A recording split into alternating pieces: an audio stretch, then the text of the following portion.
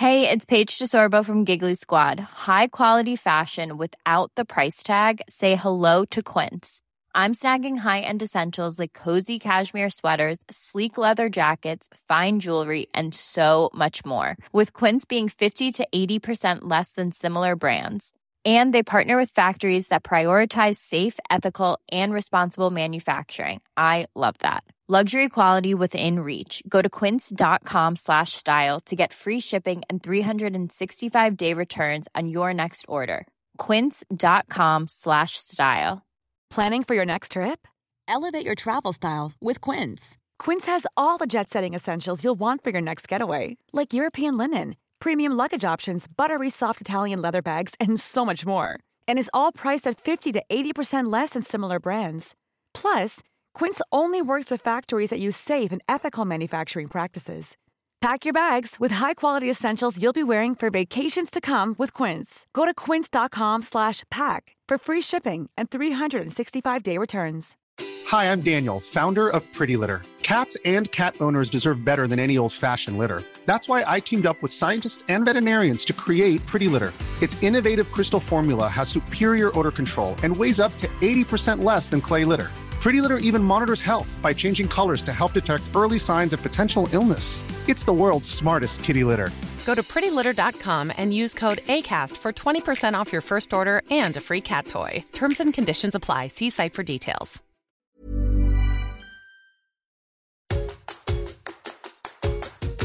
Hi, welcome to Parenting the Adlerian Way. I'm your host, Adlerian family counselor and parenting expert Allison Schaefer. Each week, I answer your burning parenting questions to help reduce the stress of parenting one tip at a time. We'll explore Adlerian psychology together and learn methods of child guidance for raising a happy, confident, capable, resilient child. Hi, it's Allison, and welcome back to the podcast.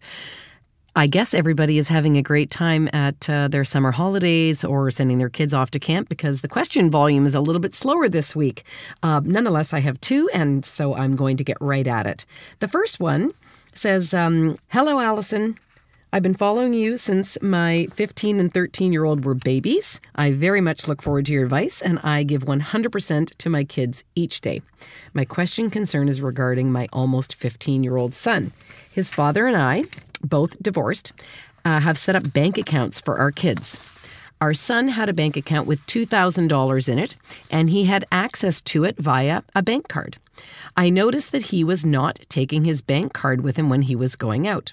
His father further investigated and found out that he had drained the bank account, spending $1,800 on purchases for an online game and $200 on Uber Eats. He has nothing to show for this massive amount of money spent. He has an Xbox and a cell phone, none of which he pays for himself. Due to COVID, we did not want him to look for a part-time job this summer, but the amount of money he spent on his online game is concerning. His father and I work very hard for our money and thought we had instilled a sense of responsibility. We are asking you, what should we do in this situation? Take away the game, the phone? Any advice would be appreciated. Thanks so much. Well, great question. And I'm sorry that you had this shocking realization that your son had not been responsible. It's one of the things that I try to teach parents is that we want to teach responsibility and have kids learn about consequences for their decisions and take on greater and greater responsibility through making mistakes and trial and error and having disappointing situations happen that guide them correctly in the future. And we do that in a small-scaled way so that when the stakes get higher, we hope that by the time they get to the bigger stakes situations, they've had this other training ground. So wouldn't it have been great if he would have misspent $10 before he misspent $2,000? So as much as I totally hear you that he made some choices that didn't feel appropriate for you, I would also say you gave him so much rope and rein that he hung himself. And was that really fair for him? So I think that when we're going to set our kids up with money and give them access to money, we need to have a conversation about why they're getting the money, what they're expected to do with the money, and if that money was meant to be savings money, then maybe it should have been in a savings account that he couldn't touch. If it was spending money, then maybe having a budget and saying what you are and not, what you're willing and not willing to spend money on. So I just think there's a few financial literacy, financial skills that weren't in place. And I wouldn't say it's lack of character. I would say hand over anyone $2,000 in a card and they're going to make their own choices. It doesn't sound like he was really given guidance of what your expectations were or skills to be able to manage himself in that situation.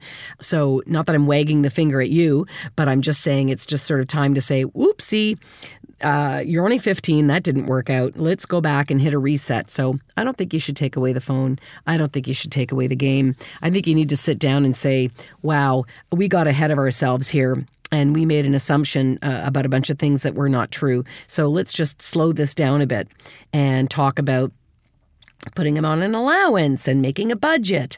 And if you would like a great reference for how you might break that down age appropriately, the different skills that you want to teach him around money, because it's a very complex topic.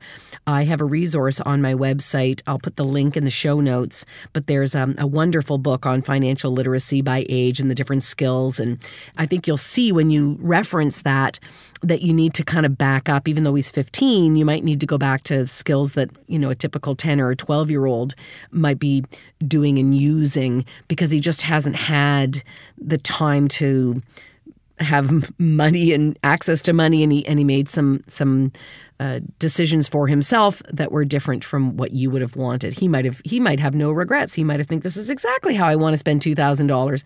And, people have different values and want to spend their money on different things. But when people give you money, whether that's your parents on an allowance or whether it's grandparents giving money for a birthday present or putting money aside for education, you have to be really clear about what that money is going for. So if you, for example, are a grandparent and you give money to your kids for education and one kid doesn't go on to secondary school, do they get that money and get to roll it into buying a car? Or was that only for education? That sounds like a small thing, but if we aren't having these conversations and talking about expectations, we're going to end up having a lot of hurt feelings, misunderstandings, and it's going to hurt the relationships in the family. So let's not let money mess things up. So just consider this a reset and go back and get some more of those resources and get yourself back on a kind of a redo. But I wouldn't worry about this particular one.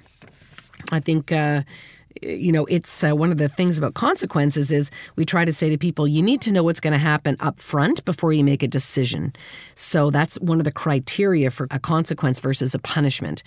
So you need to be able to know, if I make choice A, this is going to happen. And if I make choice B, that's going to happen. And you assess the full data on your own before making a decision.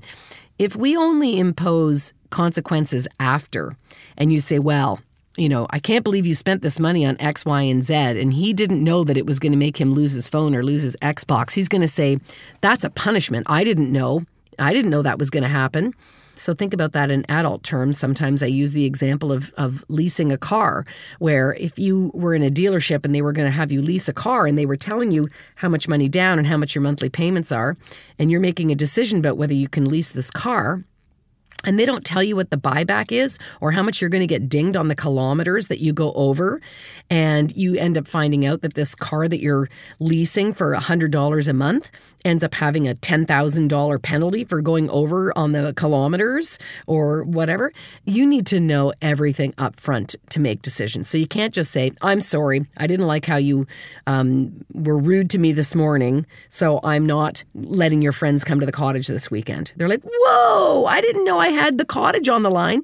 An appropriate consequence has to say, can you start talking to me respectfully? If you can't, then we're going to have to change our understanding about the weekend. There has to be that moment where you say, can you handle your money appropriately, or do we want to stop giving you money? And I'm sorry, it sounds like you got all the way to $2,000, but I don't think that you can retroactively say, therefore you've lost all these things. I think you just need to say, whoa, okay, let's call it for what it is. We can't get our money back, but that wasn't what our expectations are. If you would like to have another $2,000 or you'd like to have a budget of this amount, you need to show me that you're doing things responsibly. And you can, put the onus on him. Present a budget of what you need. Let's have a conversation. Let him put some muscle in the game about the money that he's getting from you. But you handed it off freely without guidelines, and he used it freely without checking in, and sorry, it went sideways. Okay, next question. Hi, Allison. My daughter is going into grade 3 in September. But she is such a mama's girl that she really doesn't want to go back to school in the fall. I need her to go back so I can work more effectively, and I know that it's good for her. What can I do to prepare her? And how can I handle this situation well? Well, I think there's a lot of people in your boat because the pandemic has created these home situations where we've been in these nuclear families together, and it's been hard. We're getting rusty at going out. We kind of have this sort of, agoraphobia together. We've just hunkered down at home, and this is what we like, and anything except for what we like and what we know suddenly becomes strange and dangerous. So what are we going to do with our kids who don't want to venture out, that are less courageous, that don't really have, the curiosity to see what's out there? They don't have the motivation that we have.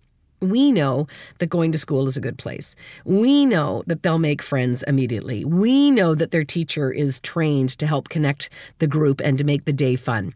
And so you're saying this for grade 3, but I have exactly the same conversation with moms who drop their 18-month-olds off at my nursery school that I helped get going here in Toronto.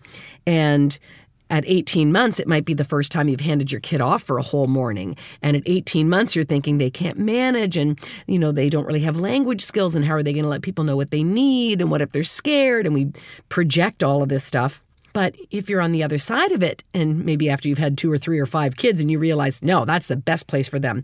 They're going to have great friends. They're going to learn social skills. They've got super teachers. This is a safe environment. And you're just so committed to knowing that they're okay and up for this, that you can stand in that position of equanimity.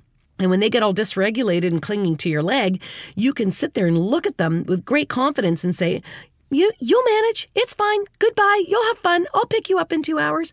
And I think we have to go right back to that same feeling, except for grade 3. You just treat them like an 18-month-old that doesn't want to go to daycare, where you say, you know what, I know about you, and I know about the school you're going into, and I know how good it is, and I know how wonderful this is going to be, and I know right now you're a little bit scared, and I know right now you'd prefer to be with me, and I know right now you don't think you can manage, but I know you can. So we have to hold that greater sense of confidence in our child to help them look into our eyes and say, well, my mom seems to think it's going to be okay.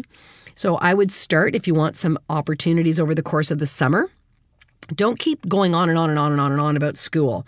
It's just going to make her think about it more. I would say in the couple of weeks leading up to September, maybe hang out at the schoolyard. You could start talking about back to school clothes and getting a knapsack and all that fun stuff. But I think maybe having opportunities where you could drop her off if she's in grade 3. Is there someone in your bubble that's vaccinated and meeting all the protocols that could take her for a play date where you drop her off a little bit more, give her a little bit more independence? Is there any other new and novel situations out in the bigger world, riding the subway or going to the grocery store, or just small things that are just slightly outside her comfort zone? And it sounds like, because it's more not so much about the world being threatening, it's more about being away from you. How many times can you practice in little micro doses of being away from her so she understands, my mommy drops me off, I don't like how it feels, it's a little scary at first, but she always comes back and I do manage, and in fact, I even have fun. Start layering those into the last weeks before school. And so that school will just be like, yep, it's just like going to your play date. It's like going to your sleepover. It's like going to the park or the pool with someone else's family, whatever it is. And then she won't have just had this singular experience of hanging on your leg. So there you go. So I hope this has been helpful. A short little podcast this week, but it is the summer. And so I hope everyone is having a great time, and we'll see you next week. As you know, it takes a village to make a podcast, so thanks to my team, including Max Cotter, my editor and technician, as well as the crew at H2O Digital. This podcast was recorded in Toronto, Canada. We acknowledge the land we are meeting on is the traditional territory of many nations, including the Mississaugas of the Credit, the Anishinaabe, the Chippewa, the Haudenosaunee, and the Wendat people, and is now home to many diverse First Nations, Inuit, and Métis. We also acknowledge that Toronto is covered by Treaty 13 with the Mississaugas of the Credit.